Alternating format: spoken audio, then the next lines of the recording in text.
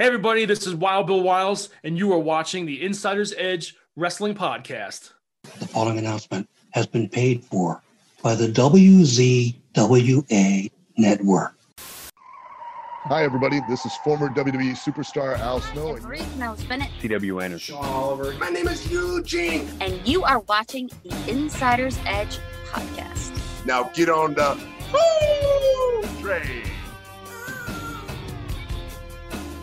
Ladies and gentlemen, welcome to the Insider's Edge podcast here on the WZWA Network. I'm your host with the most on the West Coast, California in Fury. It is so good to be with you all again. And here today, tonight for me, today for him, great opportunity here for me to speak to somebody from one of my favorite, obviously, one of my favorite wrestling companies that has ever been, ECW. He's a member or former member of the New Dangerous Alliance. He's wild. He's beautiful. He's Billy Wiles. How are you, my friend? How are you, man? Good to be here. Great to have you, bro. Yeah, you mentioned like nighttime there. That was my big concern. You're telling me, oh, yeah, we're going to do it at 10 o'clock. I'm like, does he mean 10 o'clock his time or 10 o'clock my time? I was confused until you sent me that text. I was like, all right, we're cool. Yeah, man, I'm used to being up really late for these, but I want to make it easy for people on the other side of the world to do these interviews because I can't expect everyone to be up late at night. I can do that. I'm able to handle it, but some people at this stage, I just want to make it comfortable for them. And if I'm uncomfortable, that's fine. I live in Australia. I'm used to being uncomfortable. Having a shower, then you get out the shower, put your clothes on, and then the shower's already ruined because you just walk out into the weather. So, Yeah. So Billy, thank you so much for being on the show here today. And as usual, the first question we ask everyone on the show is, when you were a young man, how did you become a wrestling fan? My father. I used to watch wrestling with my father Saturday mornings. And my father used to watch wrestling, so I watched wrestling, and I would wrestle with my father. That's how I originally got into pro wrestling, through my father. Awesome. Yeah, it's always great when I hear those early stories, and there's a lot of bonding with usually sons and their fathers introducing them to wrestling. My situation was the opposite. Actually, I saw wrestling on television. It must have been 1992. And I was blown away immediately, wondering what this amazing thing was. And my dad immediately jumped on it and said, oh, no, this isn't real. It's not this. This is garbage, but unbelievable. Yeah. Right? Yeah. Well, watching it with my father, you were talking about, in the 70s. Right. So, I grew up on that. And, that's my earliest memories. The first wrestling shows I went to, my father took me. Awesome. So that was awesome. Yeah, that's great fun, man.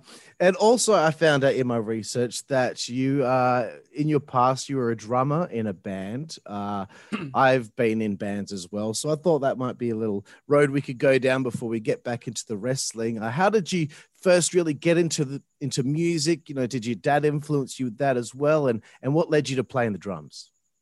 Well, it's funny. I started playing drums when I was 9. And school band, marching band, drum corps, things like that. I only found out after my father passed away in 1999 that he was a musician. I never knew he played bass. I was actually told by my godfather, who I've really never met since I was like a baby. I spoke to him at his funeral, and he told me all about my father playing bass in a band and everything like that. And something my father never told me. Wow. So I guess I, maybe inherited a little bit of that. But I started playing drums. I was touring in bands while I was in high school. I lived in New Jersey. You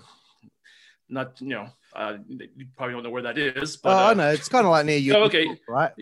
Yeah, right. About 60 miles south of New York is where I lived. Right. And, 15, 16 years old, I would hop in cars with older guys. We would go to Connecticut, play a gig, and I'd be back in the morning and go to school. So that's how I started. I started playing, touring in bands. So that's cool, man. What kind of style of music were you into? I have played in every kind of style of music you could possibly imagine. Back then, of course, I was playing hardcore music. I was in a hardcore band, but I was also in jazz band. I was in marching bands at that time. And then I was touring with like a 9-piece funk band. We had a 5-piece horn line, and, we opened up we toured with like Blind Melon and, bands like that.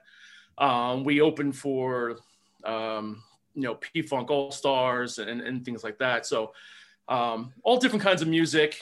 After my wrestling career, I stopped doing that in 2003. I went back to music, playing hard rock. I was actually in an oldies group touring, doing doo-wop shows, which was the most fun I've ever had playing any type of music in my entire life.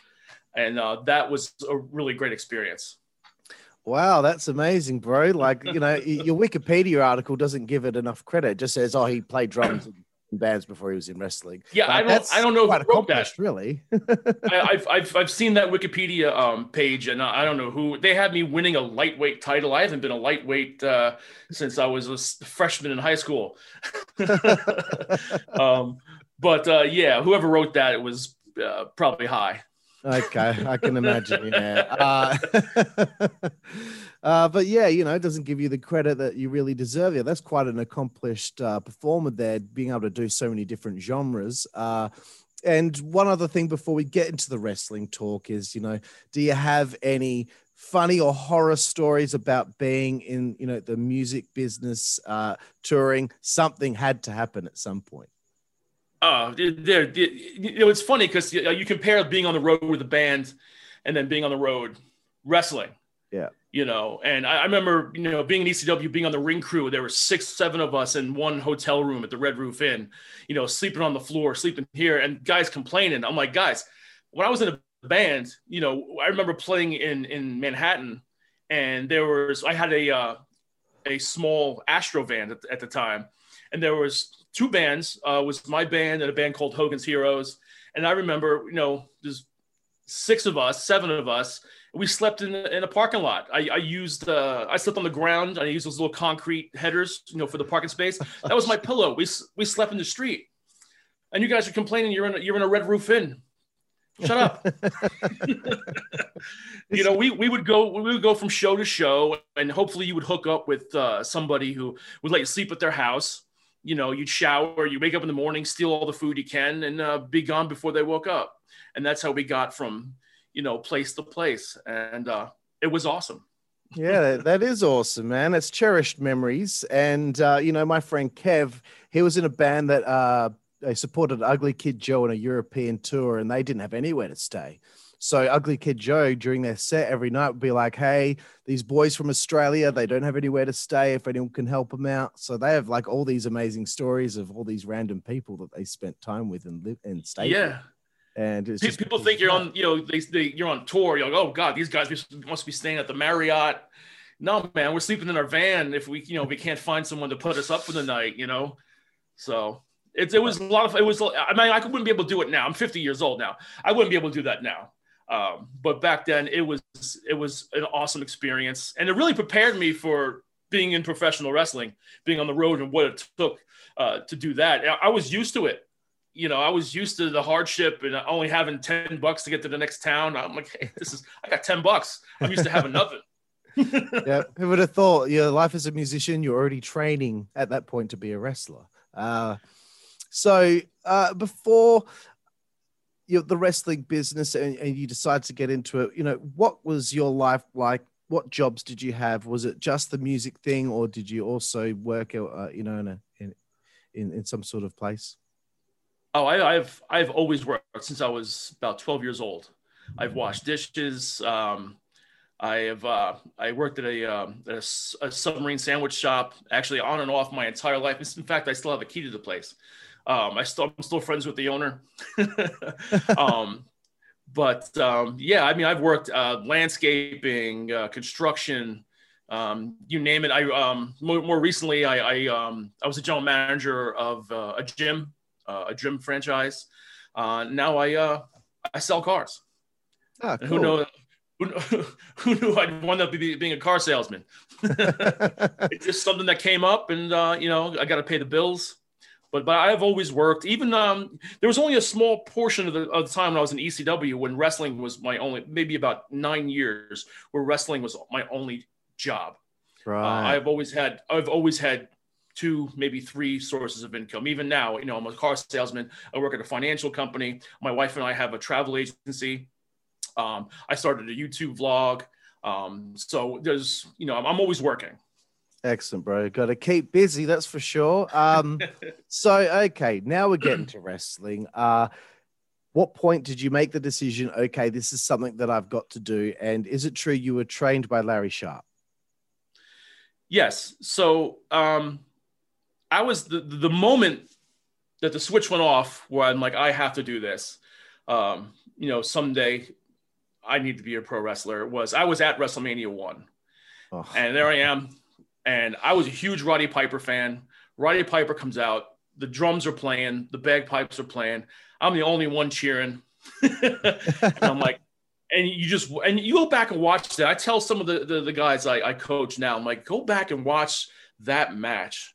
Just how amazing it was. Just the psychology of it and the electricity of that match. They didn't do much at all. Yeah. When they came together, and Piper and T were standing there, you could just feel it. That's what needs to come back to pro wrestling. But it was at that moment, I'm like, I got to be a pro wrestler, and I need to be a heel because this is awesome. But no, I grew up. I met Balls Mahoney, John Reckner, my sophomore year of high school. And he introduced me to Chris Candido. He lived next to him. We all went to school in the same area. We all wrestled for our schools. I actually wrestled John 2-3 times a year, plus tournaments and stuff, before we even became professional wrestlers. So that's how he introduced me. Him and Chris introduced me to the Monster Factory, and then Larry Sharpe, and then from there. Right, it's just crazy how these things suddenly, slowly but surely, end up in there, and that's awesome, man. I never knew actually that Balls did amateur wrestling and stuff like that. So yeah, that's certainly a sight to think of in my mind.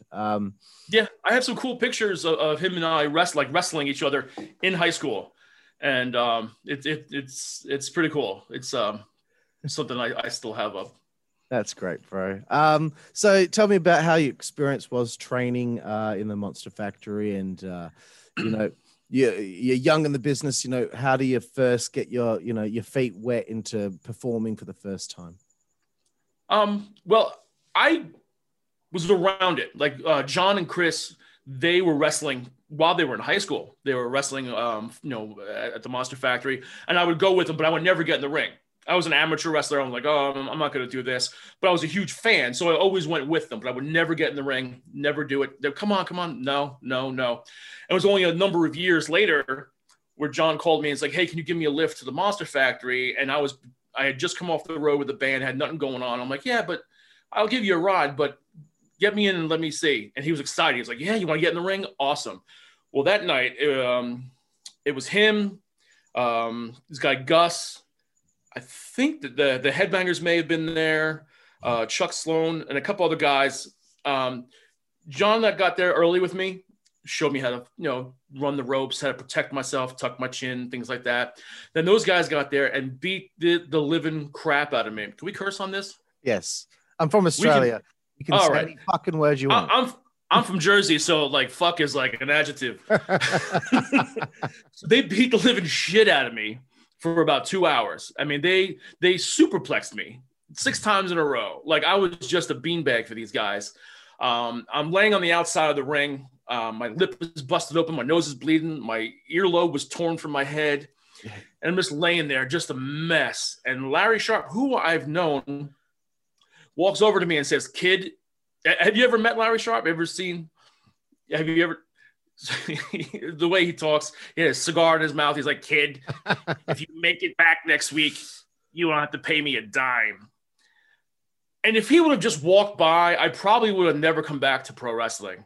But he said that. I'm like, well, fuck you. I'm not giving up. So I didn't get out of bed for like 2 days. And I made it back next week, and I started training right from there.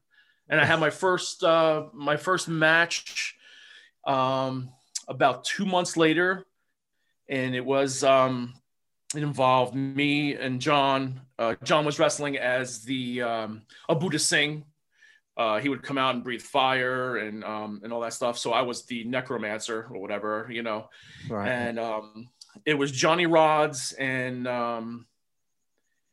Jungle Jim McPherson, and I was, that was my first pro wrestling match. And Johnny Rods beat the crap out of me like he owed me money.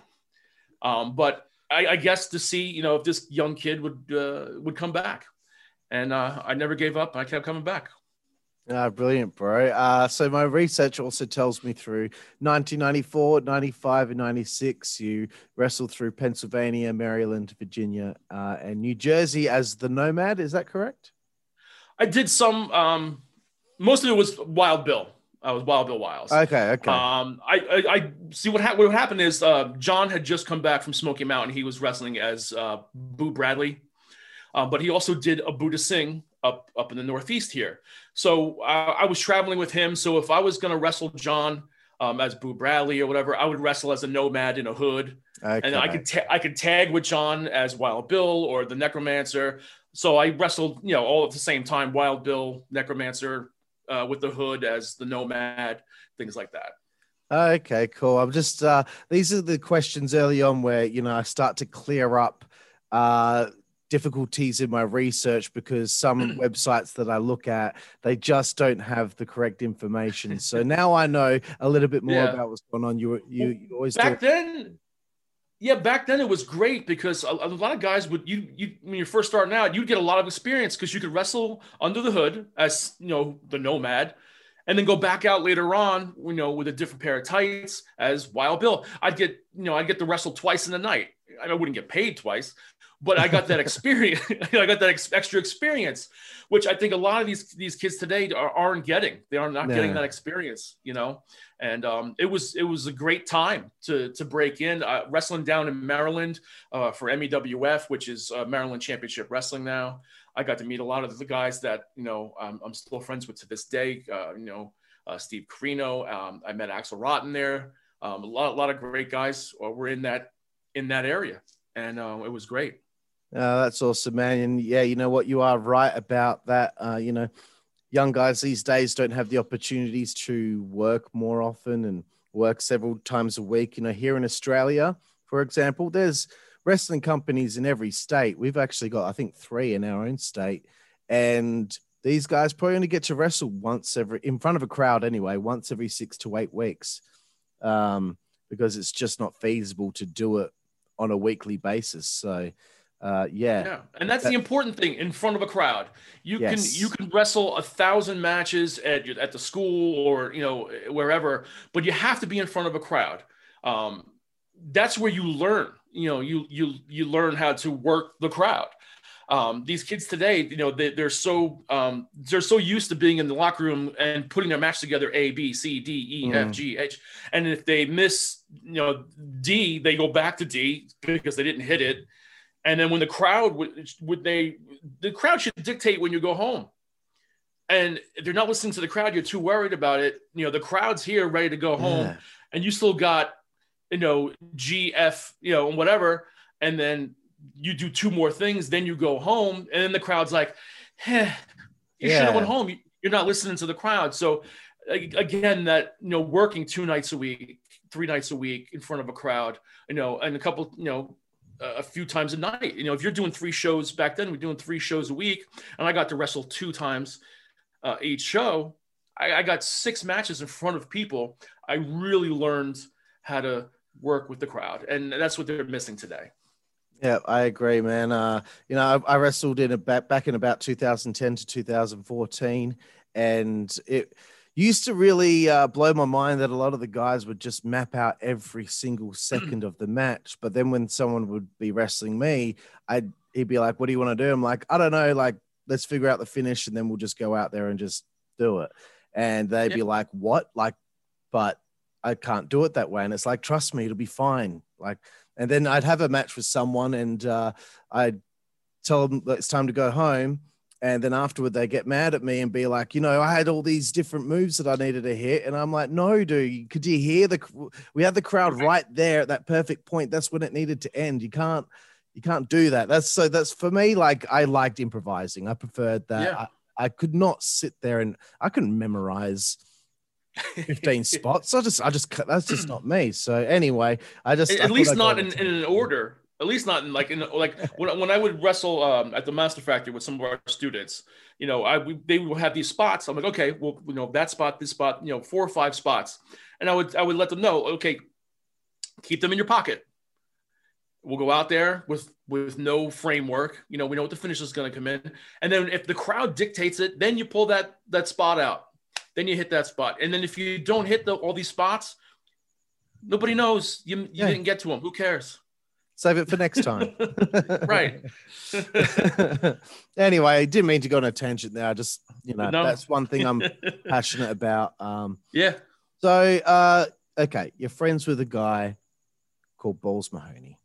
At this stage, he's not Balls Mahoney, but twice in the past, we've had people on the show where I'd need to ask them any stories they have about him being gross.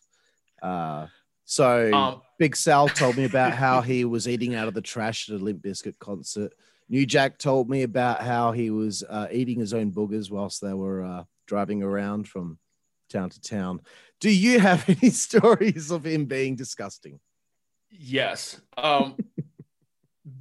Being in the position of knowing John a lot longer than any of those people, knowing John from early high school. One of my favorite, it's not really being disgusting, it's just being crazy. And this is, before I was even wrestling, I was supposed to play a show with a band, got canceled, big snowstorm. So he calls me up, says, come on over. I'm having a party at my house. Go over to his house. And I had just started dating this girl. This girl, she goes to a Catholic high school, Catholic college, and I'm trying to make a nice impression. And I bring her to Balls Mahoney's house. So John gets all screwed up. He's wasted.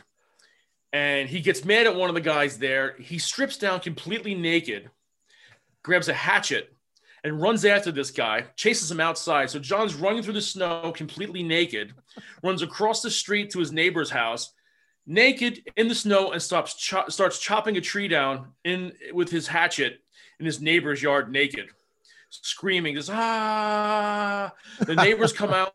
The police come, and there's naked John Reckner with a hatchet in his front yard. But on the road wrestling, I got to wrestle John so many times. He was just crazy. He did what he wanted to do, and that was that. I remember wrestling. We did an ECW show in the afternoon, and it was in Belmar, New Jersey, at a bar outside on the beach. And he's wrestling I forget who. He's all cut open. We get done there and we all jump in the car and we drive down to Maryland. We're going to wrestle in Maryland. So him and I go out there. We get to the show just enough time. Boom, we go right out to the ring. Now in Maryland, in that state, there's an athletic commission, and you are not allowed to bleed. If there's any little bit of blood, they stop the match. The commissioner, they don't do any of that. So we're going. John's got these fresh cuts. He says, open me up. I'm like, I'm not opening you up. He's like, open me up. So I'm like, okay. I just start punching him in the head, and he starts bleeding all over the place. The commissioner sends down the word, cut the match. John's like, no. I'm like, John, we got to go home. No. F you, F this. Boom, boom, boom. The commissioner comes down. Now the commissioner rings the bell. I'm standing there like an idiot. John's yelling now, full of blood, yelling at the commissioner, who was like a 85-year-old man, about how he can't get an erection anymore. He's just jealous. He's screaming, and I just kind of slink away. And John lost his license. He didn't get it back until he actually worked for WWE. They got it back for him. That state. But yeah, he was crazy. I got so many crazy stories of being on the road, driving with him. I have actually videos that I'm going to put on YouTube soon of some of our trips. and things I have on tape. I've waited a long time, just because there's a lot of backstage stuff, and because of kayfabe, I didn't want to put them up, but now I'm going to put them up. Oh, that'll be fantastic to watch, man. I love stuff like that. There's a lot of gems out there. I think there's a lot of old backstage footage from one of the old Great American Bashes where all the guys are just, I don't know what's going on with them, but something obviously. Yeah, I've seen that. It's like the last day of the tour, and they're all like, yeah, that's a fun video. I think Arn Anderson even pulls a brown eye to the camera at one stage. It's ridiculous. It's a good video, yeah. So please tell me, Billy, about how the opportunity came about to be involved with Extreme Championship Wrestling. I just happened to make the drive one day with John. I'd been around that locker room a bunch of times. John was working there for about a year at that point. And I knew everybody that was there. I was friends with Axel, friends with Chris Candido, all those guys coming up to the Northeast. That's where a lot of the ECW guys came from, was this Northeast area. So I knew all those guys. So I would go to hang out and stuff like that. One day, John's like, hey, can make the trip up to Boston with me? I'm like, okay. And you always have your gear with you. I threw my gear in. And I was sitting in the locker room in Waltham, Massachusetts. And the booking table is like 10 feet from us, and they're all sitting around. It's Paul, it's Tommy Dreamer, Taz, Bubba Ray Dudley, Chris. And they're doing whatever. And then they all stop, and they kind of look at me. I'm like, oh shit, what did I do? Like, I'm just sitting here, man. What the fuck? And they're like, you got your gear? I'm like, yeah. They're like, all right, you're gonna work Axel Rotten. I'm like, okay. I've worked Axel before a bunch of times, so I'm comfortable. So I get my gear, put it on, and went out, worked Axel. He hit me with this move. I don't even know. They have these weird names for everything nowadays. But basically, I lean back, picks my head up, picks me up, and kind of drops me. He only wanted me to jump up about this far and drop me. Well, I overcompensated because I was excited, jumped straight up like a suplex, and then he came straight down on my head. He took care of me. I was fine, but it looked like I died. And, being brought up by Larry and in the business, I know like the whole place was like, oh my God, he's dead. So I'm like, I'm selling this. I'm not going to get up and just roll out and walk to the back. So I laid there like I was dead. I made somebody come out and pick me up, carry me to the back. Well, Paul Heyman thought I was dead. I got to the back. I stood up. I'm like, cool. Hey, thanks, Axel. He's like, what the hell was that? And he's like, you got a job. You're hired. Wow. That's how I got my job. Brilliant, bro. That's fantastic, man. Yeah, that was the 25th of April, 1997 at the IBEW Hall. So that's, wow. So you just happened to be there by happenstance. And then the next thing you get to wrestle someone who I think is one of the most underrated technical wrestlers in history, Axel Rotten. They all think back to the Taipei death match. He was so much more than that. Absolutely. I wanted to kind of go through your first 5 matches in ECW, just bit by bit. If there's a story, cool. If not, that's fine. We can move on. 2nd of May, 1997, Asbury Park Convention Center, Louis Spicolli. How was that experience with Louis? And do you have any Louis stories? As we haven't had anyone have the chance to tell any stories about him yet. I really don't. I didn't travel with him. He ran with a different, crowd in ECW than I did. He was a great guy. He was great to me. Wrestling him, I'm just new guy. He could have taken advantage of me. He didn't. He really worked. He really knew his psychology. He knew that, if he just went out there and beat me up, it wouldn't mean anything. So we went out there and we had a pretty competitive match. It's my hometown too. It was pretty cool. Yeah, he was great to work with. A lot of give and take. We had a good time. Light as a feather. Really great guy to me. Never was anything but good to me. Awesome, bro. So then the next one, 8th of May, 1997 at the Lost Battalion Hall in New York City. You take on Balls. We don't need to go anywhere with that. We've already heard a bit about Balls so far. 16th of May, 97 against Stevie Richards at the Pepsi International Building in Syracuse, New York. I don't think Stevie's there for much longer. I think 97, 98-ish, he moves on to WCW. But any memories of that one? I think that was it was like almost like a market kind of place. It was like a big, it was a weird building, I remember. And now we just had a good technical match. I remember a lot of arm drags going back and forth. And I remember he wanted me to hit him with the stun gun before he actually hit me with a stunner. And I'm like, okay. I remember the only thing he said, because he just had an injury to his nose, like he broke his nose or something. He was just like, be careful of my nose. And okay. And we worked a couple times, but yeah, he was always good to work with, always fun to work with.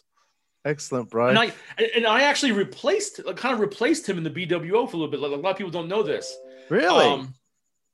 So when he left, they threw me out there with Meanie and Nova. I'm Wild Bill and I'm a heel and whatever. And so I go out there a couple times with them, because I'm very good friends with Brian and Mike. And I'm like, Paul, I don't fit in with these people. Why do you keep putting me out there with them? I'm a heel, I'm Wild Bill. I'm like, I don't understand. He's like, you're funny. Just go be funny. I'm like, okay. So that night I went out there, and I used to break dance. I could break dance. I'm actually a very good break. So I went out there. I started break dancing, and I think that was also in Revere, Massachusetts. That night I started break dancing, and it was hilarious. And he's like, "That's it, do that." I became Boogaloo Bill Wiles for a very short period of time with the BWO. But the end of that was Nicole Bass went to hit me with a power bomb, botched it, dropped me on my head, broke 3 of my ribs. Shit. Put me out of commission for a little while, and then that's when Nova and Meanie kind of went that way, and I was put there. But yeah, for little trivia for you. Yeah, fantastic. See, I had a feeling that doing this first 5 matches thing might end up in us branching off into something that I wasn't expecting. So that is awesome. I love those little tidbits of information. You worked balls again the next day for the Buffalo Invasion at the Flickinger Center in Buffalo. Yeah, Burt Flickinger Center. Yeah. Great building. Yeah, awesome. Yeah, man. I love that building. And of course, for me, I watched this earlier today.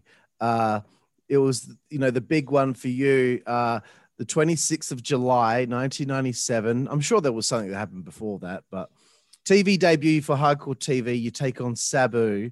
And this to me, also in Buffalo. I was like, what? Okay, so he puts you on the table on the outside. He does a springboard. Leg drops you, the table doesn't break, goes back in the ring, doesn't even touch the chair, just jumps straight over the ropes, leg drops you, the table still doesn't break, but the leg does. And then he finishes you off with the camel clutch. And then after the match, RVD does a drop kick into a chair, which has been held by Bill Alfonso. And as he drop kicks, the chair kind of turns sideways and it looks like it just smacks you straight in the face. So it looked like a really hard day at the office, but what's your memory of that one? That match. Yeah, I remember a lot about that match. I think that was the match. It was the first time I worked Sabu.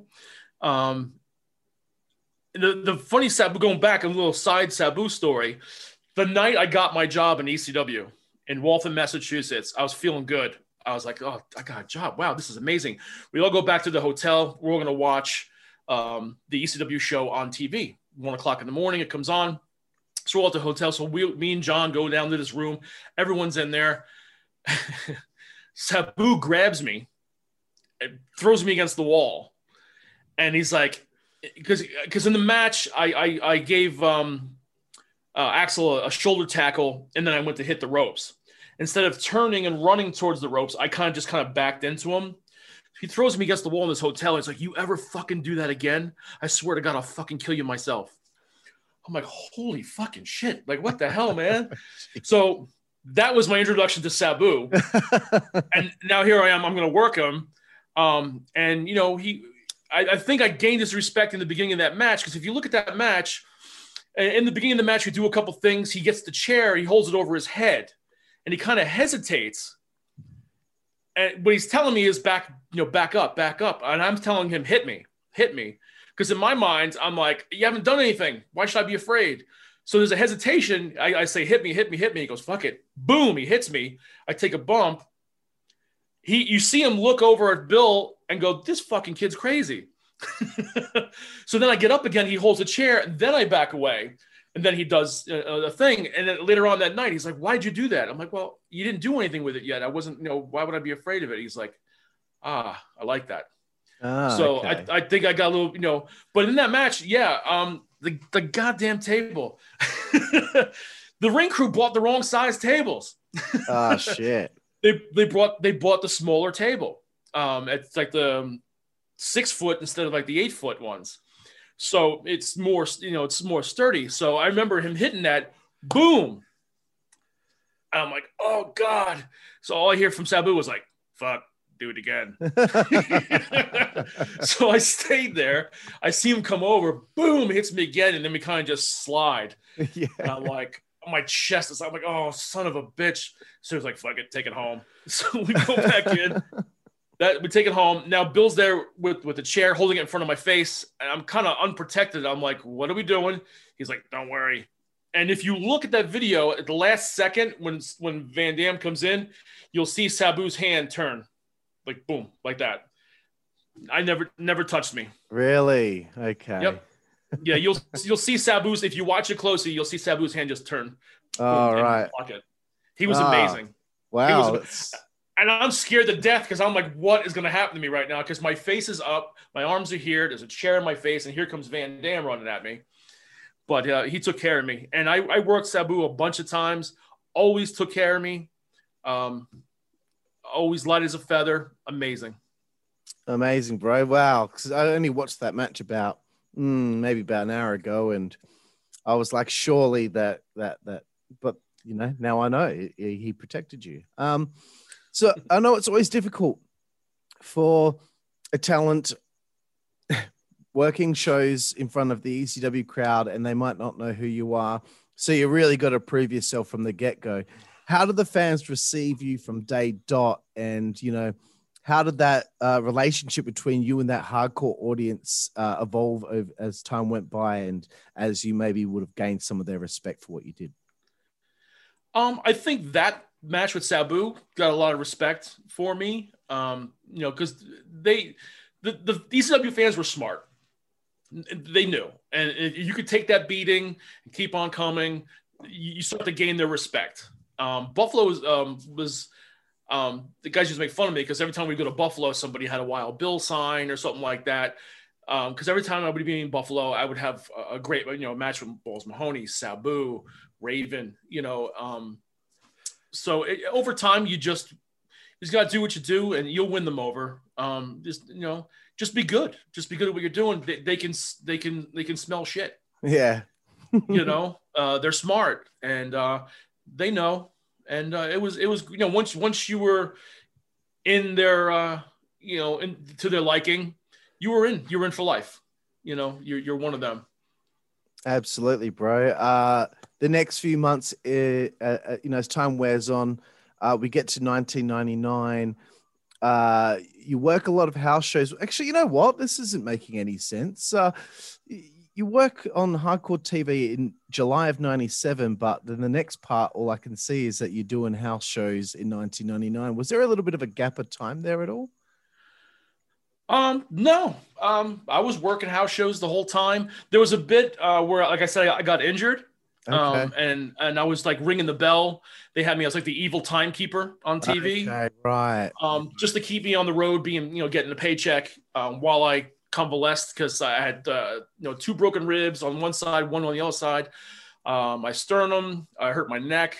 So I was out for a while. Okay, cool. And then they didn't kind of have a place for me. So I was ringing the bell, being the evil timekeeper, just to be paid, still working shows. And that's how we kind of got into being teamed with, CW.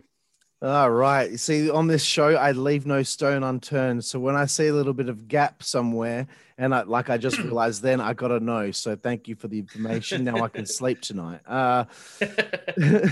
In 1999, you start working a lot of house shows with Steve Corino, Tom Marquez. And of course, you work a match against CW before a team is formed where you both work with Doring and Roadkill and Axel and Balls a lot until the end of 1999 before, I guess, the team is brought onto television. So can you please tell me a little bit about, whose idea it was to put you with CW and, how those first few months worked out, before it brought onto television? Well, the thing is, before the shows, we would always train. And we'd all work out together. A lot of the younger guys. Tracy Smothers used to bring us to workouts. He would help us out a lot. And then, whoever would be there would help us. And I got to work out with CW a lot. And him and I had the same kind of philosophy, same kind of psychology, the same people we admired, in the business. And we really kind of clicked. I'm like, man, we should, work together. They had us wrestle each other. It was in Pennsylvania somewhere, I think, some weird place. But it was funny because Axel was supposed to come out at the end of that match and just hit us both with a chair, and then they go do what they do. But I remember I shot on CW on our first match. We did the Headlock Takeover series, and I take you over, head scissors kick out, you take me over, blah blah blah. So it was, I was supposed to feed for the second, I kick out, I turn around to feed for the headlock. Well, he starts feeding into the headlock again. We bonk heads. And out of instinct, I just hooked him and threw him, took him over, put him in the hold. I'm like, oh shit, sorry. So I kind of shot on him the first time we wrestled each other, which is funny. I didn't hurt him or anything, but it took me a second. I was like, oh, sorry, dude. All right, well. But me and CW got along great. It was actually Supernova, Mike Bucci, who put us together. He went to Dreamer and was like, these guys, they should definitely be together. We did some tag stuff before the workouts, during the workouts, before the shows. And he did, I think it was in Florida, awesome. Where he put us together the first time. And it clicked with the same philosophy, work a body part, tell a story, things like that, which in ECW, you didn't see a lot of. So, yeah. And for those playing at home, that match between you two took place in a place called Lebanon, Pennsylvania. Yeah. Yeah. That building, oh my God. It was, you walk in that building and there's like pictures of like cattle that was sold. I guess they used to sell cattle there. And we used to get dressed in the back of the building. It was a big auditorium. There was a door that went out into like cattle stalls. And there was like hay. I guess they moved all the animals like 2 stalls down. Cause you're sitting there getting dressed and there'd be a cow, like, looking at you. You're like, hey, what's going on? That was the locker room in that building. Yeah. That's amazing. That was also the building that Roadkill was created. All right. Yep. Because I think it was Al Snow. They used to say he looked Amish, and out in that area of Pennsylvania is where all the Amish are. And I think it was Al Snow that went out and got him the hat and everything, and then they made him go out there as Amish Roadkill, and it kind of stuck. It was at that building too. That's amazing. See, if I didn't mention which town it was in, then we wouldn't have got that little bit of information. So fantastic. A little pat of myself on the back there. Well done. First match as a team on Hardcore TV, the 19th of February 2000 in Milwaukee. You take on Chris Chetty and Nova, which is what a great tag team to have your first TV taping match with. You both get the win here. Tell me a little bit about how you found out you're going to be put with Lou in the new Dangerous Alliance and be a part of this thing. It kind of started off as like a rib, as kind of like a parody, as because before that, me and CW together, we kind of modeled ourselves after like, the Andersons. The Minnesota or the Wrecking Crew, we had the black jackets and things like that. But then they started that, and it was more of a joke. It was more like a rib.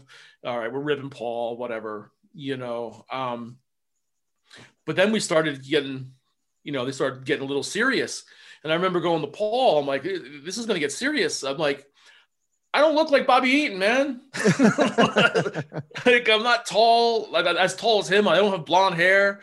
You know, I'm not going to do that leg drop off the top because my knees will wind up in the front row.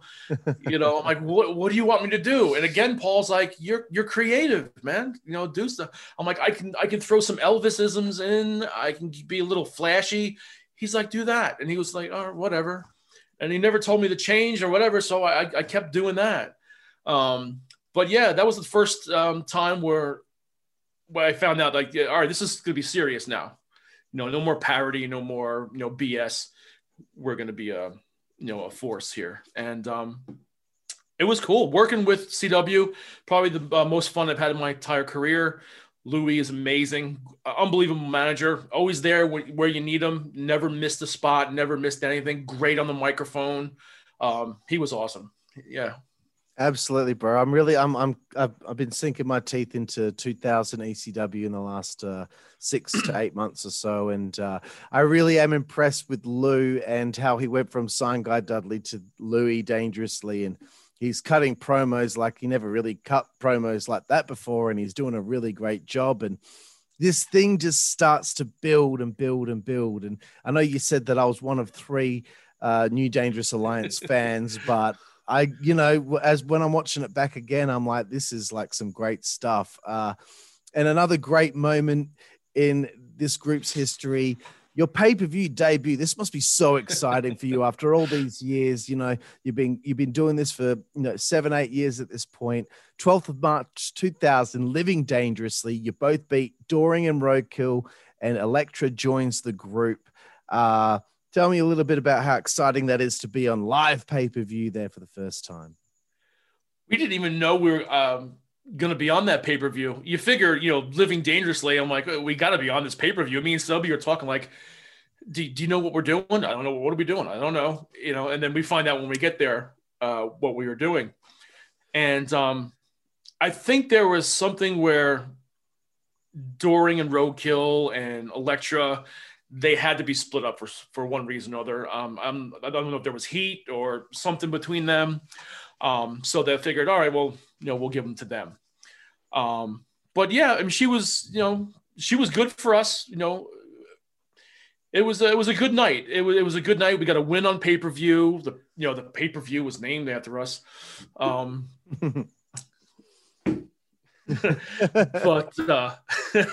yeah, a funny part about that is if you look at it when they go to VTR during our entrance, and then they come back and we're in the ring, and you'll see me standing there kind of like, kind of standing there like this while they're all moving around. It's because as we were getting in the ring, I stepped into the ring and CW kicked with his heel. The ring rope hit me right in the balls. I'm like, oh, I'm trying to play it off. They come back live. Louis is like walking around and he's starting to talk, and CW's there, and I'm just like, whoo. So a little side note, if you go back and look at it, but it was a fun night. We went on pay-per-view. It's pretty fun. Yeah, good stuff, man. I can't believe he would do that to you on live pay-per-view. Cruel.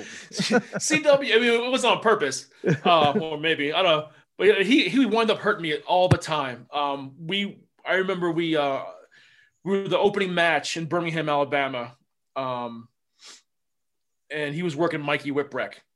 And right in the beginning of the match, the dark match was me against Tom Marquez. So I wrestled, beat Tom Marquez. I come through the curtain, throw my stuff back on, and go right back out for the opening match. And we've been doing a thing where I'll grab a guy, and CW will come to hit him. He'll duck, and he'll hit me in the head. And he's been hitting me in the ear a bunch of times. And right before we go out that night, I'm like, dude, just try not to hit me in the ear. One of these times you're going to bust my eardrum. He's like, I know what I'm fucking doing. I'm like, okay. We go out there, and you see the pay-per-view. He hits me, boom, blows my eardrum out. My equilibrium's all over the place. I'm falling down, standing up, falling. I don't know where I am. But yeah, he blew out my eardrum that night. so many nights been hit with that phone. God, that phone. I think they put concrete in that thing, but yeah, but nothing on purpose. It was I never held anything against him. No, well, that phone, every time I saw it be used, it ricocheted off people's heads and flew into the crowd. It was like, for crying out loud. That was actually like those old wireless phones you would get for your house with the with the antenna and stuff. Yeah. He would buy them at like yard sales or flea markets, and that was it. He would maybe loosen the screws so if it broke, it would fly apart. But that thing was a solid. That would hurt. Oh man, it did. So I want to know your thoughts on Elektra joining the group and what she brought to the table. Obviously, there's a couple of things she brought to the table. I mean, as a teenager, two main things. When I first saw it, and I was like, I didn't know that boobs could move. I had no idea that anyone could do that. So mind blowing for many teenagers out there, I'm sure, and a very appreciated part of the act. Except, look, I understand creating heat to the fans, but to keep her in a robe a lot of the time, that got me mad. So please tell me a little bit about having her a part of the group. That's a great little element to add to the New Dangerous Alliance.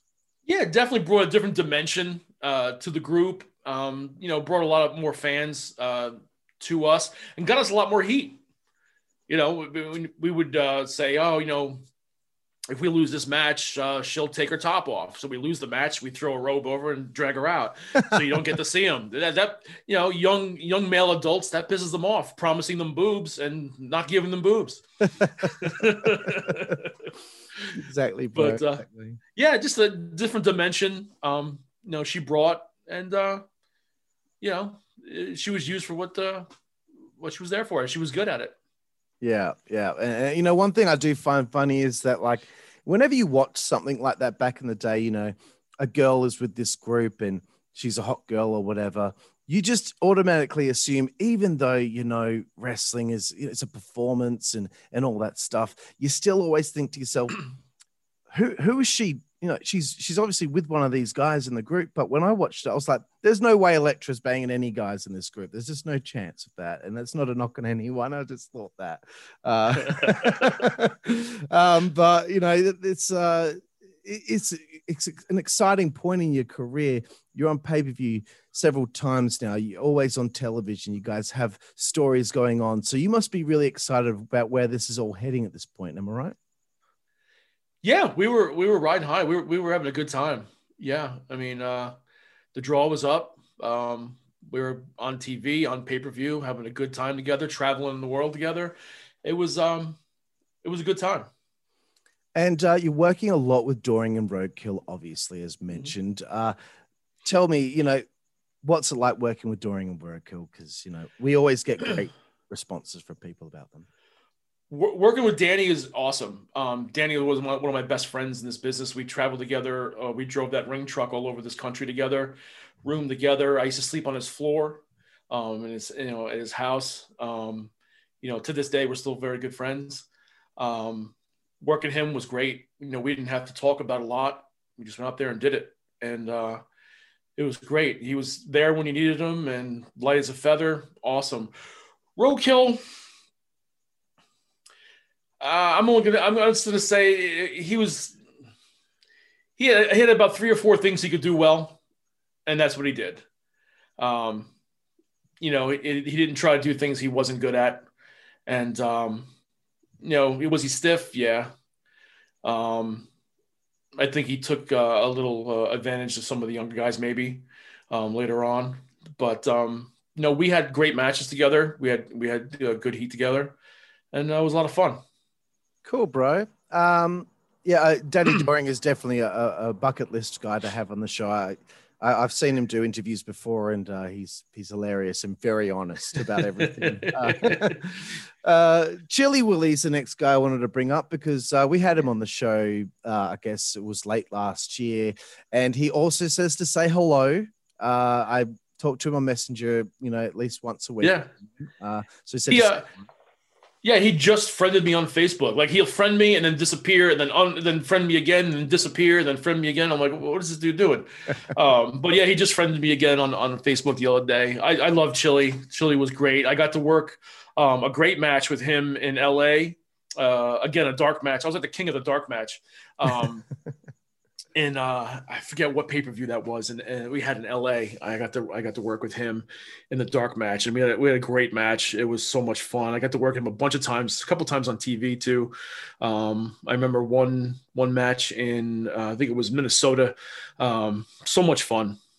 He's good, good dude, real good dude. Awesome, bro. Yeah, and I think he actually sent you that friend request because I said to him, search for William Wiles on Facebook. You'll find him. That's how that happened. So big shout out to you, Chili. Thanks for being a friend of the show. So before we continue on with your timeline of events in ECW, I just wanted to ask you about, do you have any fun travel lodge stories? Travel lodge stories. Well, travel stories. Listen, man, I got 4 kids now. No, but yeah, I mean, listen, every night on the road was could be a story. Everywhere we went, everything we did could be,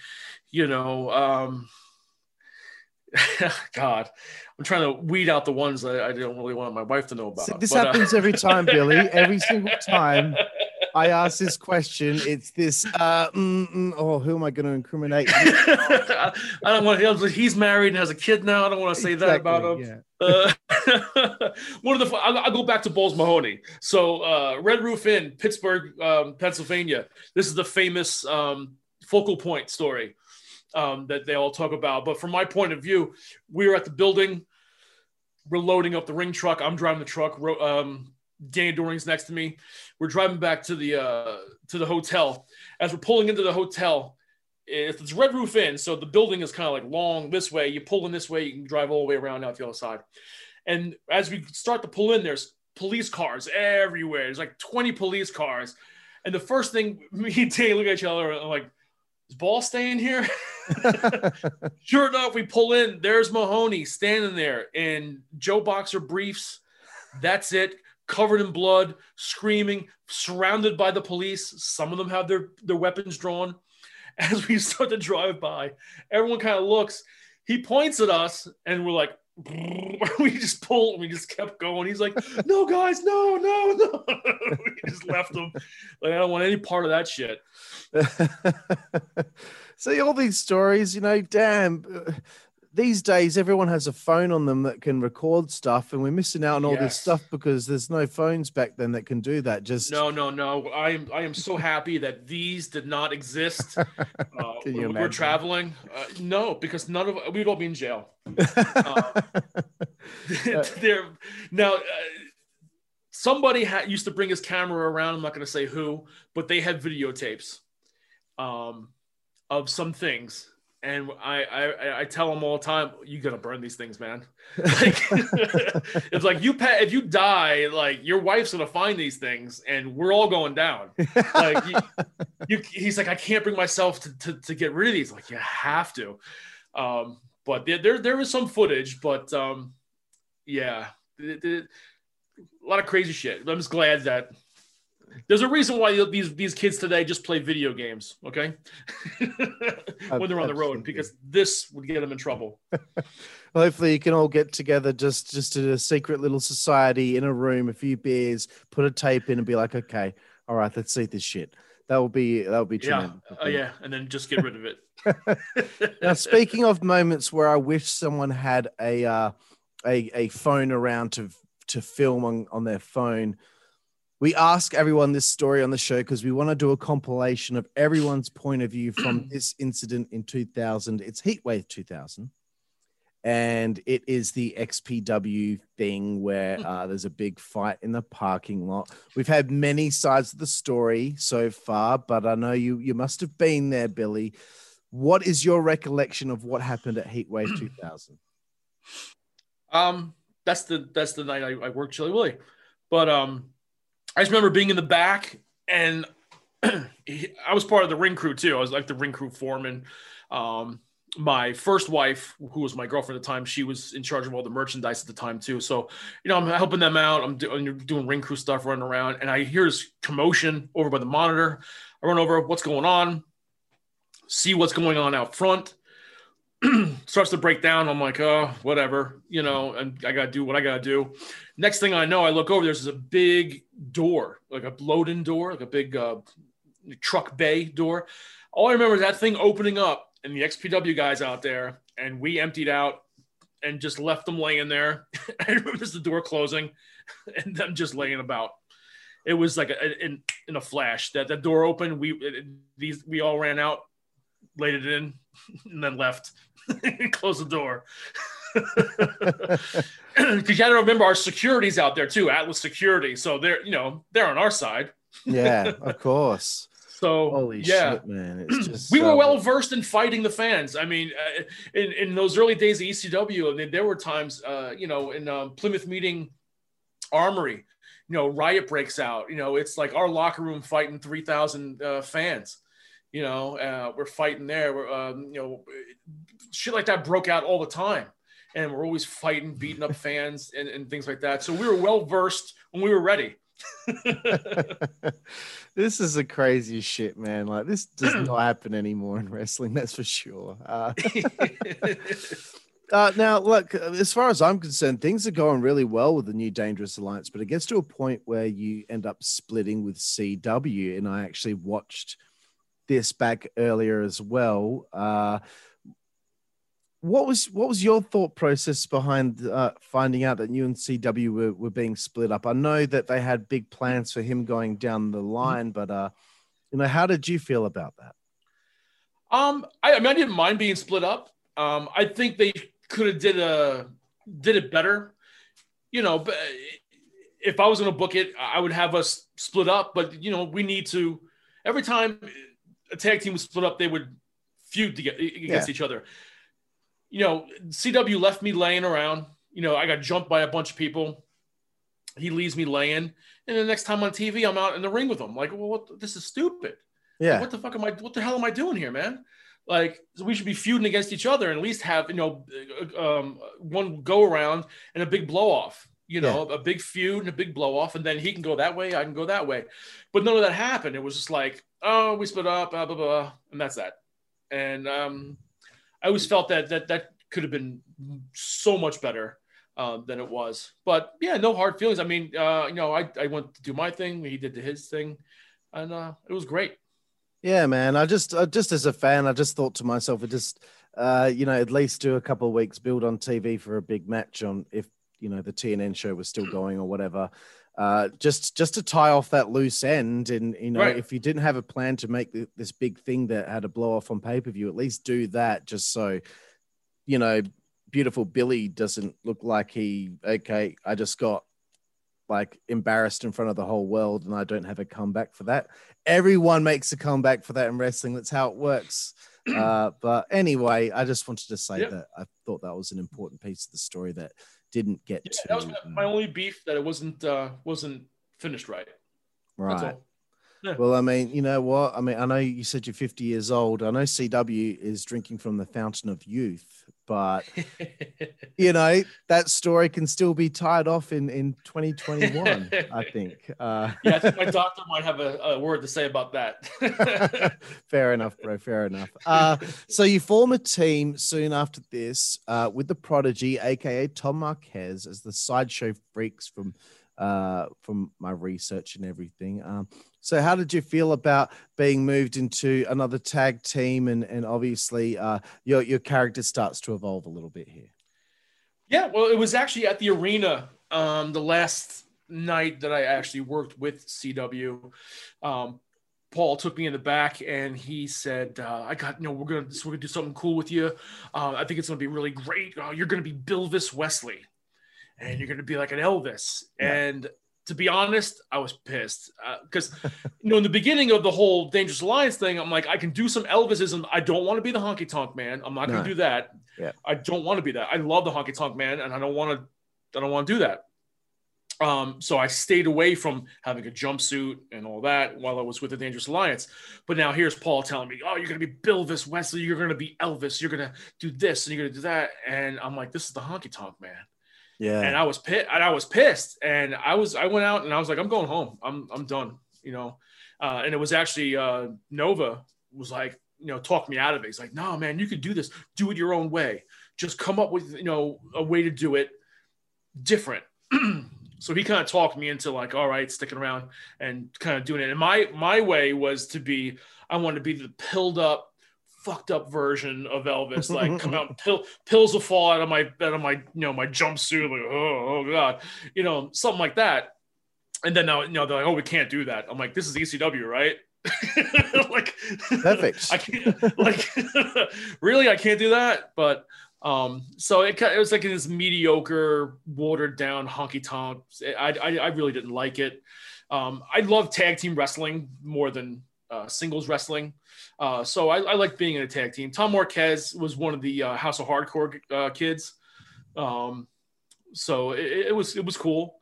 They used to put a lot of different guys with me, a lot of guys from down in Shawn Michaels camp. They put all those guys with me, which was really cool. Those guys were great. But I had a lot of fun with it. I had a lot of great ideas that got shot down with it that I thought would have been pretty cool. But it is what it is. It was at the end of that, you know, end of the ECW's run, and it is what it is. Yeah, I understand, bro. So as we're talking about getting to the end of ECW, was there anything that you started to notice yourself from your point of view where things didn't seem like they were going too well? I know there was a lot of hate with TNN, but was there anything that you noticed? Yeah, my paycheck stopped cashing. Right. That was the main thing. Yeah, I mean, at the end, you know, your paychecks are bouncing, or you know, oh, we don't have paychecks this week. We'll get them to you. Maybe next week we'll mail them to you. You know, and you're like, you know, man, here I am on the road, you know, spending money, doing this, doing that, and a lot of us knew what was going to come. You know, we didn't drink that Kool-Aid. You know, I remember the last night at the Hammerstein Ballroom, you know, Paul's giving a speech. Oh, I'm going to LA and I'm not coming back until I have a new deal. I'm like, man, I know you're going to LA to film the rollerball thing. You know, like, you know, don't piss on my leg and tell me it's raining. I know what's going on. So yeah, so a lot of us already had plans, you know, we saw the writing on the wall. Absolutely, bro. 23rd of December 2000. I thought this was really important to bring up because you worked with Balls one last time at the ECW Arena for Holiday Hell. You know, I just thought it was important because it's right near the end of ECW, but this is someone that you knew from the beginning, and it's like a coming full circle towards the end of ECW there. You know, what does Balls mean to you in your career? Balls means a lot to me. You know, we were friends from high school, you know, very good friends before pro wrestling even was in my life.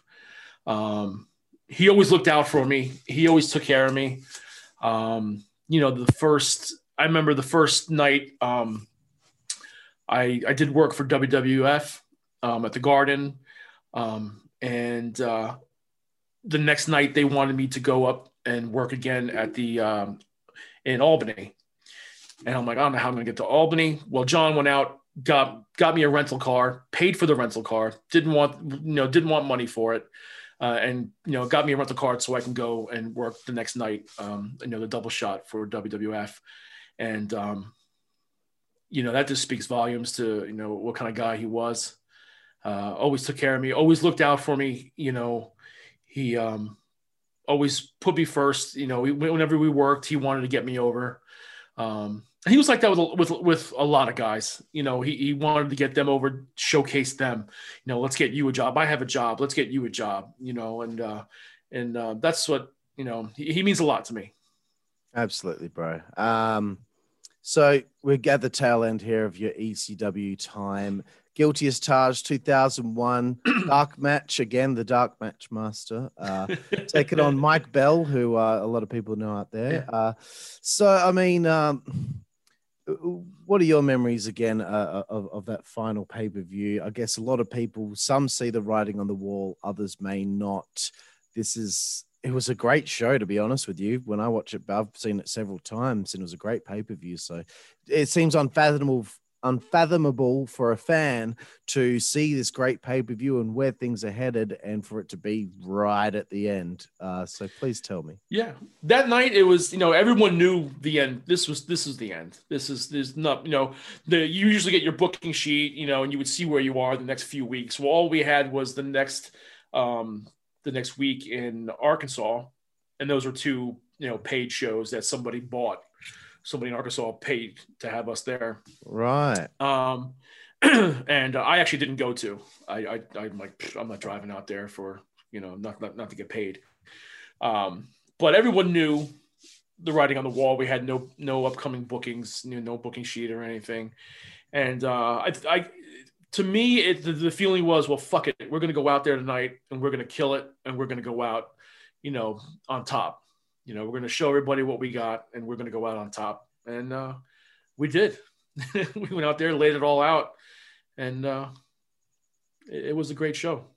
Yeah, man. And Pine Bluff obviously is the show, the final show of the real W. When do you finally, you know the writings of the wall, but when was the first time you're like, okay, like it's definitely done now? And when that happens, what is already your plan in place that you want to do for your future? Yeah, when you saw Paul Heyman on on Monday Night Raw, yeah, we used to all get together. A lot of us lived near each other, so we would go to Supernova's house, and a lot of us would hang out. We every Monday night we'd watch the Monday night shows and things like that, and we're all sitting together. And then out comes Paul, and we just look at each other and we're like, well, I guess that's it. Man, are you kidding me? Yeah, no, and listen, I understand, the businesses fail. They go under, you went out of business, and you're not the first wrestling company to go bankrupt. But fuck, give some of us a call. Send me a fucking form letter, an email, something. Nothing. Like, hey man, thanks, but we can't continue. I appreciate all your work. That's all it would have taken. But not even that. And so fuck him. Yeah, that sucks, bro. I can't believe you're all together and see him come out like that. That's crazy. Yeah. So you did mention WWF before, and that you'd had the chance to work a couple of shots there. In my research, I didn't find anything about that. So now I can broach this subject now that I know it's an actual thing. How did the opportunity come about? And, how was your experience, and why do you feel it didn't lead to you getting signed or something like that? I didn't really pursue it. After ECW folded, I just was like, I'm right back to a regular job. Okay. Even before that, I went back to the sub shop. I made a phone call to my buddy. I'm like, I need money. I haven't been paid in a couple months, and now that company's going under, and I'm not sure I'm going to get anything off of that. So I need money. And I was kind of not into the wrestling. I still wrestled for a couple years. But 2003, I kind of stopped altogether. I had, started having kids, and, I want to be with the kids and things like that, but I went back to music. Wrestling, a lot of guys, like I remember at that time, like, John Balls would call me, and, independents, weren't paying much, and he's hard up for money. I went back to work in, 2 jobs. Playing with a band, things like that. And he'd call me and be like, I have no money. I'm like, well, get a job, man. Right up the street where you used to work. Your buddy still owns the place. Go. I can't. I'm Bulls Mahoney. Well, no, you're John Reckner and you're starving, man. So to me, I never had that kind of like, well, I'm Bill. I'm Wild Bill Wiles. I'm like, no, I'm Bill Wiles. I got a fucking kid, and I need to pay. I need to buy food and diapers. That's where a lot of those guys, I think, got. Get in trouble, when they think that like I can't because I'm somebody. Yeah. And they just continue to try to make it at wrestling and try, and they're working these mud shows for $100, $50 or whatever. in front of 50 people. I wasn't about that. I went back to music, and I was happy. If I'm not happy doing something, I'm out.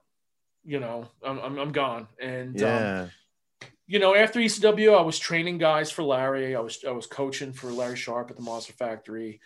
And then, there was some people there that kind of rubbed me the wrong way. I'm like, this isn't fun putting up with this. I'm coming out here to have a good time. So, sorry, and I kind of left the business. Right. And, I got dragged back in 2009. But yeah, I kind of left and went back to, about a month later, I was in another band and on the road. Right. I think it's really important that you had mentioned this, because I said this to someone recently. I can't quite remember who it was, but I said to them, actually, I think it was Chubby Dudley. It was, one of the Dudleys from back in the day before they became the other Dudley Boys. Mm-hmm. I said, you're no longer in the wrestling business in that company. You have this thing that's inside you to be creative, to create moments and memories. And when that's now done, and you got to try and going back to having just a normal job or whatever, this creative thing is still inside you that needs to get its fix. So I assume a lot of these guys, they need that fix because they are someone, they created these memories and moments, and that can't just end now. No way. But you had music. So that at least was there for you to at least, get that thing in your brain of creativity out of you. Otherwise you might be feeling a little bit, I could imagine myself, if I couldn't be creative, it would make me feel pretty depressed, I would say, because it's something that's always inside of me. So, it's like a drug, and these guys, trying to fulfill that need, and they'll take any show anywhere just to fulfill, just to get that high again. They can't let that go, and then, like you see these guys, like, why are you still wrestling? Trying to get that high again. And, sometimes it's sad to see. I never wanted to do that, and again, yeah, you're right. I was lucky. I had music, and I went and did that. Yeah, man. Anyway, I just thought it was really important to bring up. So I know that you'd mentioned that you got out of the business. You worked for Blue Minis 3PW in early 2002. But another important moment, I guess, as far as ECW is concerned, is One Night Stand and Hardcore Homecoming. That weekend was kind of like, as far as I'm concerned, like one of the last great things for ECW to have, I guess, it probably be sailing off into the sunset, or so we thought. But, what did you think of One Night Stand, and were you invited to go? No, I kind of dropped off the face of the earth. I kind of just disappeared. Really didn't talk to anybody at that time. Okay. So no, I don't think anybody would have known how to contact me if they would have. But no, I didn't really have any contact with anybody up until the rebirth, like the rebranding. Of ECW, WWE, right? ECW. Okay, so did they contact you for that, or? No, I was I was working with I was doing underground cable installations and stuff, and I was actually working with Jack Victory, and he got a call while we're on a job, and they're like, "Oh, come down to." I think the first night was in Trenton, New Jersey. And he's like, we're in the truck. He's like, you gonna want to go? We're gonna go down there. I'm like, I don't want no part of that. I can see it's gonna be a disaster, yep. And I don't want no part of it. Have fun. And he actually went down there, just hung out. I think. I don't think he did anything. But yeah, he was. He's friends with Laurinaitis and everything. So right. That's actually who called him. Okay. Yeah. Look, It was a disaster. And for me, I've mentioned this a few times on the show, but I had 3 strikes and I was out and I stopped watching WWE. It was the invasion angle, which anyone could have written, and it would have been better than what they did. That could have gone on for years, especially if you're including all 3 companies. And I'm a big NWO fan. When that was over within like 4 or 5 months, that really upset me. But when I heard ECW was potentially coming back, I was like, oh my gosh, I hope that they still run all the same towns and keep it that tight-knit atmosphere in a smaller convention center type venue or the Hammerstein Ballroom. And they ended up just making it like this fucking pussy version of ECW. So for me, strike 3, and I was done. But I like to just say that every time I have the chance to, because I'm passionate about it, because the only stuff I watch now is stuff from back in the day. But fast forward to 2009, Legends of the Arena. You take on the Musketeer. I watched this earlier as well. I actually haven't seen the Legends of the Arena show, but I've seen every other kind of like reunion show ECW had. But how did it feel like after all these years to get back in there and do it? And it looked like, as far as I was concerned, you hadn't missed a step. And how did it go? Yeah, it was fun. That night was a lot of fun. Actually, it was Spanish Angel from the Baldies that called me. And he's like, listen, Francine's putting on a show. She wanted me to call you.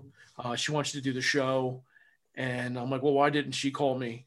And he's like, well, she knows how you feel and she didn't want you to tell her no. So she had me call.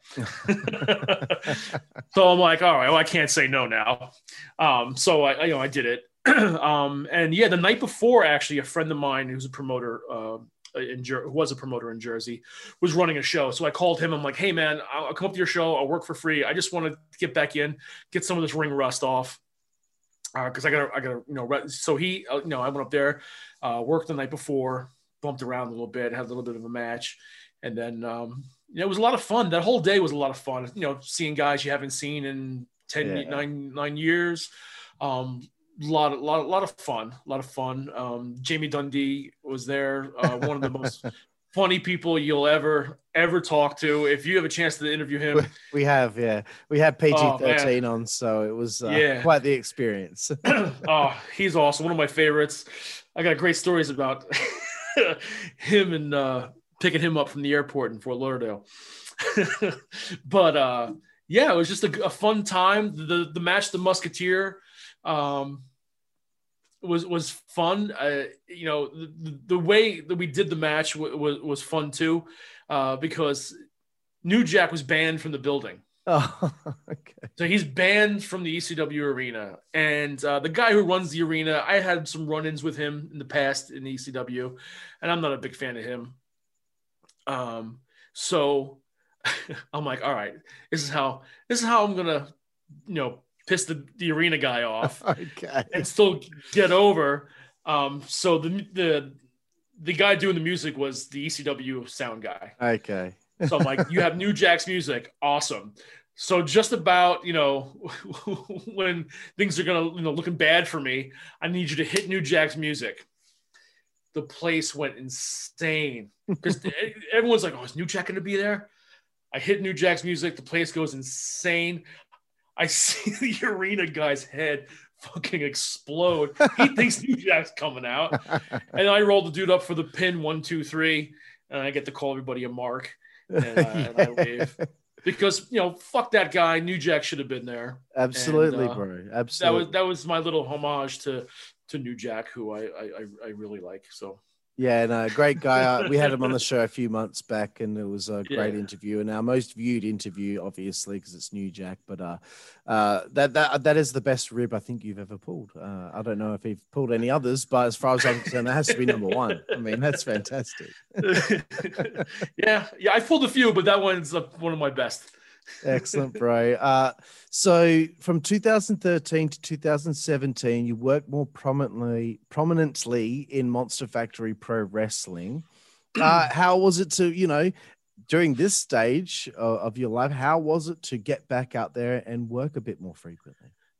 Yeah, I mean, working there was just working with our students. I was coaching there. So, a lot of these guys we'd have them work a couple matches, their first couple matches by themselves, and then they'd maybe wrestle me. And then they would have to learn to not call the match, from A to Z and things like that. And a lot of guys' first matches were with me. Anthony Bennett, Cody Vance. I think his second or third match was with me. He's an AEW. He's under the hood. He's like 10 or whatever his gimmick is. Yeah. But yeah, his like second or third match was with me and a lot of those guys. And I just really, it was fun school shows. I wasn't doing anything crazy, just working with the students, keeping it simple, getting them some experience. And that's really what all it was about. I wasn't taking bookings, anywhere. Yeah. No, that's great, bro. That's you totally giving back to the wrestling business at this point in your career and helping these young guys learn. So many props to you for doing that. And I just thought that this was really important to bring up. Bilvis Wesley on the 22nd of June, 2013 at FWF Sterling Sideburns Showdown. Apparently you faced the Honky Tonk Man. Oh, yeah. Yeah. FWF, a friend of mine runs that. They run down here in Delaware, and they run some New Jersey stuff. And he called me, and he wanted me to work with the Honky Tonk Man, who I've never met. And I'm like, I don't know about that, man. Like, I really don't like the Bilvis gimmick. And now you want me to work, the guy who we stole everything from, but I did. And he was great. We had a lot of fun. It's funny, we're sitting in the locker room and, a lot of young kids around and they're like, what are you guys doing tonight? We're like, we don't know, and the match before us is just ending. And we haven't even talked about what we want to do. And before the music hits, I look at him, he looks at me, he's like, I don't know, we'll do something, cut you off, we'll go outside, we'll come back, and we'll take it home. I go, cool, see you out there. And the young kid, who was one of the managers, is like, what? Like, and we had a fun match, and it was great. We had dinner afterwards, and he's a cool dude. Oh, that's great, bro. When I was looking, I was like, no way that actually happened. You two actually worked together. I walked in the locker room, walked up to him. I'm like, listen, man, this wasn't my idea. This gimmick was Paul Heyman's idea. I hate it. He just laughed. Awesome, bro. So what was your last match that you had? Probably something at the Monster Factory, maybe one of the Turkey Slam matches or something like that. It's been a couple years. I've got some pretty bad back problems I'm going through right now, things like that. So I really haven't been able to do much. Like I've actually stopped coaching because if I go to the school, I'm gonna have to roll around. I can't stop myself from getting in and rolling around at least a little bit. But my body can't take it right now. I got some back problems going through right now. Okay, fair enough, bro. I'm sorry to hear that. But look, I wouldn't be me if I didn't bring it up because you'd already alluded to it. But you mentioned a story about picking up Jamie Dundee from the airport. So, is there any chance you could tell that one? Yeah. So this trip was awesome. It was actually for the Hardcore Heaven pay-per-view in Fort Lauderdale. Okay. And me and little Guido, we get actually Tommy Dreamer pays us and pays for the hotel, pays for our rental car to drive him and Beulah's bulldog to Florida.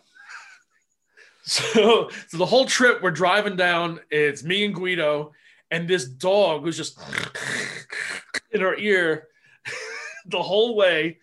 So we get down there, we get the hotel. Now everyone knows we have a free room from Dreamer. So now everyone wants a room with us. So we have like 10 people in the room. You got Tracy Smothers, Tommy Rich, like all these people are in this room. And they're like, hey, Jamie's getting out of rehab. We got to go pick him up at the airport. All right. So me and Guido could get in the car. We go pick up Jamie. He's just getting out of rehab. Flying in. So he gets in the car, gets back, get in the hotel room, opens his bag, and starts rolling a joint. I'm like, Jamie, you just got out of rehab, man. He goes, nah, man, I was in for crack, man. You gotta get rid of that. You gotta stop that crack. I'm like, oh, that makes sense. All right. Okay. Unbelievable, man. He's awesome. I love him. Yeah, me too, bro. He told me that he doesn't do interviews anymore. But when he found out that we were from Australia, he was like, "All right, well, I'll do it for these guys." And ever since then, he's been really cool. And every time, every now and then, we message one another. So yeah, a great guy. Just love it. I watched him follow a midget around in not like a wrestling midget, like a normal, little person in a bar, just there with his friends hanging out. He followed this guy around into the bathroom. Hey man, I'll make you a star, man. I'll make you a star. He's like, man, get away from me. He followed this guy around for 2 hours in a bar, pestering this poor guy. It was awesome. Can you imagine what that would look like? So a couple questions remaining before I get to 5 Second Frenzy. Billy Wiles, what are you up to these days? Plug anything and everything that's going on in the world of Billy Wiles. Yeah, right now I'm just working, and I just started my YouTube vlog, my YouTube page. It's a travel vlog, and it's crazy that I started it right as this pandemic hit. And me and my wife, we travel a lot. We have a travel agency. So I'm like, God damn, it's been a little difficult. But the page is up. It's called The Wiles Side. And I got my shirt here if you can see it. Yeah, very nice. Very nice. WYLESSYDE. That's on YouTube. And right now, a lot of Disney stuff. We're big Disney fans.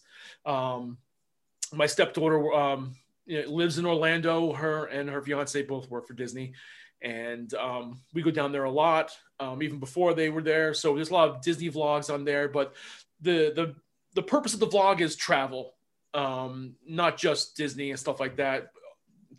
With the pandemic, the only thing we've really been able to do is go to Disney. So that's what's on there. I have an episode on there with the Blue Meanie where we do a little Philly history, a little ECW history.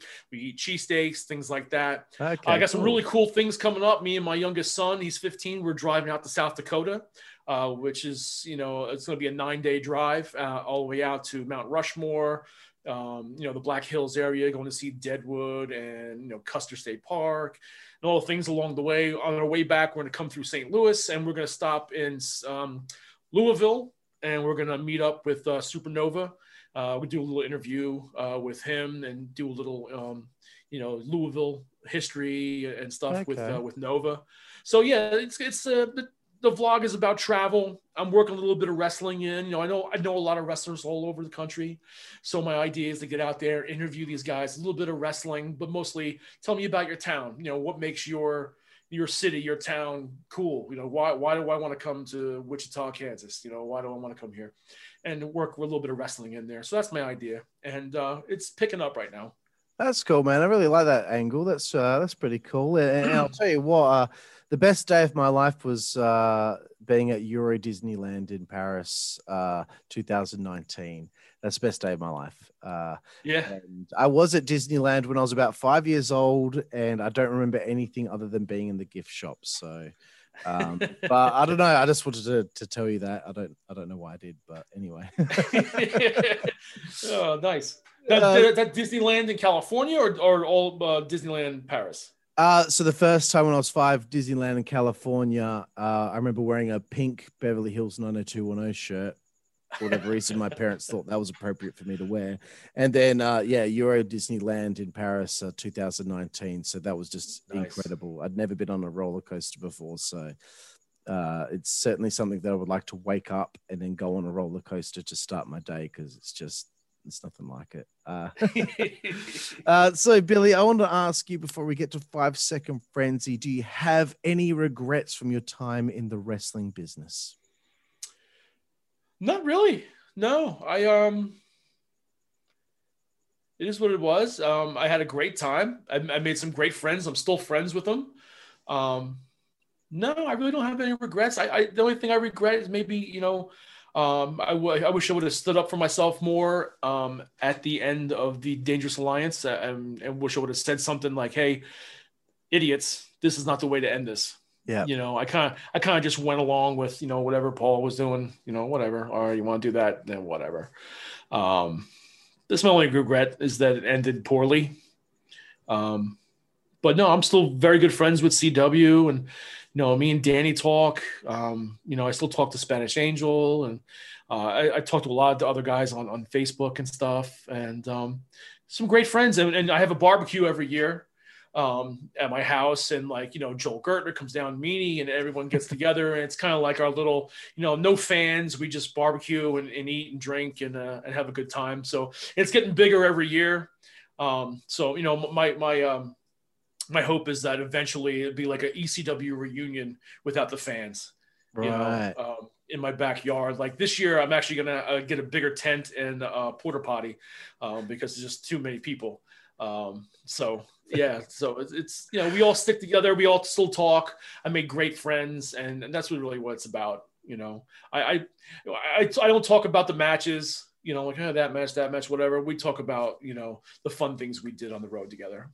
Yeah, cool, man. Well, that's great, bro. I mean, you've been known as Wild, you've been known as Beautiful, but now you could be known as Barbecue Billy Wiles. Oh yeah, I'm famous for. You look outside. I have a smoker. I got a flat top griddle. I got my grill. I got my ribs are famous in the area. Nice, bro. Preach to the choir here, man. We love a good barbecue in Australia as well, bro. Yeah. Oh yeah. Maybe one day when I'm over there, I can invite myself over. Absolutely. Okay, Billy Wiles. This is the segment here. 5-second frenzy, quick fire. You have 5 seconds to answer every question, but I know with wrestlers, it takes a longer than 5 seconds to get an answer sometimes. So it's okay if you break the rule, but here we go. Billy Wiles, who is your favorite wrestler? And I think I know the answer. Roddy Piper. There we go. And the second one is, who is your favorite opponent that you had over the years? Supernova. Excellent. The favorite match that you've ever had? Oh God. Either any match with Nova. I think one of our matches we had, it was on a pay-per-view. I was Bilvis. That was a great match. Or any match with Balls Mahoney. We, a lot of the house shows I would work with Mahoney. We would just go for it, and a lot of fun. So yeah, any match with those two, anyone. Excellent. What's your favorite book? My favorite book. Anything written by Neil Peart. Any of his travel books. I don't know if you know Neil Peart's the drummer from Rush. The drummer from Rush, yeah. So I just downloaded all of his books onto my Kindle, and I listen to them while I work, and any of those, I love them. Awesome. Your favorite TV show? Now or of all time? Of all time. My favorite TV show of all time is probably Seinfeld. Awesome, bro. Awesome. Yeah, I've got a pair of Seinfeld socks. That's how big of a fan I am of the show. But also, what's your favorite TV show now? I really don't watch much TV now. The last show I actually got into was because of my wife. She made me, was the Game of Thrones, of course. Okay. But there was what was the TV show with the Fonz and George Foreman? It's Never Too Late or something like that. William Shatner. It was also like a travel show. They went all over the world together, and they got into a whole bunch of shenanigans. Right. It was it was only 2 seasons, maybe 9 episodes, but I got into that. It was a really cool one. It was William Shatner, Fonzie. Better late than never. Better late than never. Yeah. That was the last real show that I got into myself, without my wife forcing me to watch. Fair enough, bro. What is your favorite film of all time? Monty Python and the Holy Grail. Fantastic. Here's a big one. You are a drummer. Who is your favorite musical artist? Drummer or artist? Artist in general, yeah. Well, my top 3 bands of all time, you're gonna laugh, is Rush, Blues Traveler, and I'm a really huge fan of Hanson. Nothing wrong with that, bro. I had the Mbop single in my house when I was a kid. Yeah, I just went to see them in December 2019. Nice. I guess I don't know if they're as cute as they were back then as they are now, but they're very good musicians. They're great singers. That live they can do 3-part harmony. They're amazing. Good for them. Favorite food? Favorite food? I eat chicken. Chicken parm. My wife makes fun of me. She's like, just everywhere we go, it's chicken parm, chicken parm. Nothing wrong with that, bro. I like a good chicken parm too. The favorite place to eat on the road? Favorite place to eat on the road? Back then, it was like Waffle House, Steak and Shake, places like that. Waffle House, you can get like, bacon, egg, and cheese sandwich, a waffle, and grits for like $3. Wow. So it was back then. It was it was great. Now I stay away from the chains. Now I stay away from chain restaurants. I try to find like little local joints. Like, in planning this trip to South Dakota with my son, I actually went to the Diners, Drive-Ins, and Dives website and looked up each town we were going to be in and seeing like where they were and looking up these really like niche kind of places. Okay. So that's where I like to eat. Yeah. Yeah, no, that would be a really cool experience finding different places like that. But yeah, we always get Waffle House, Cracker Barrel, and Outback. Cracker Barrel's great and stuff. Yeah. Favorite alcoholic beverage? I'd have to say of all time, beer. Being German, beer is my go-to. Lately, I've been getting into like whiskey. I guess I'm getting older. I went through a phase where it's like all just wine. I still have, being half Italian. I drink wine with dinner. Yeah. But beer's the go-to. A good IPA is where to go. Very nice, very nice. And I'm sure you've seen that I've partaken a bit of Red tonight. So, bit of cab- it's 11 in the morning, so I'm just sticking with Gatorade. I got a couple hours. Cool, bro. And the second last one for 5 Second Frenzy is the most naughtiest one of all. It's your favorite female body part. Oh.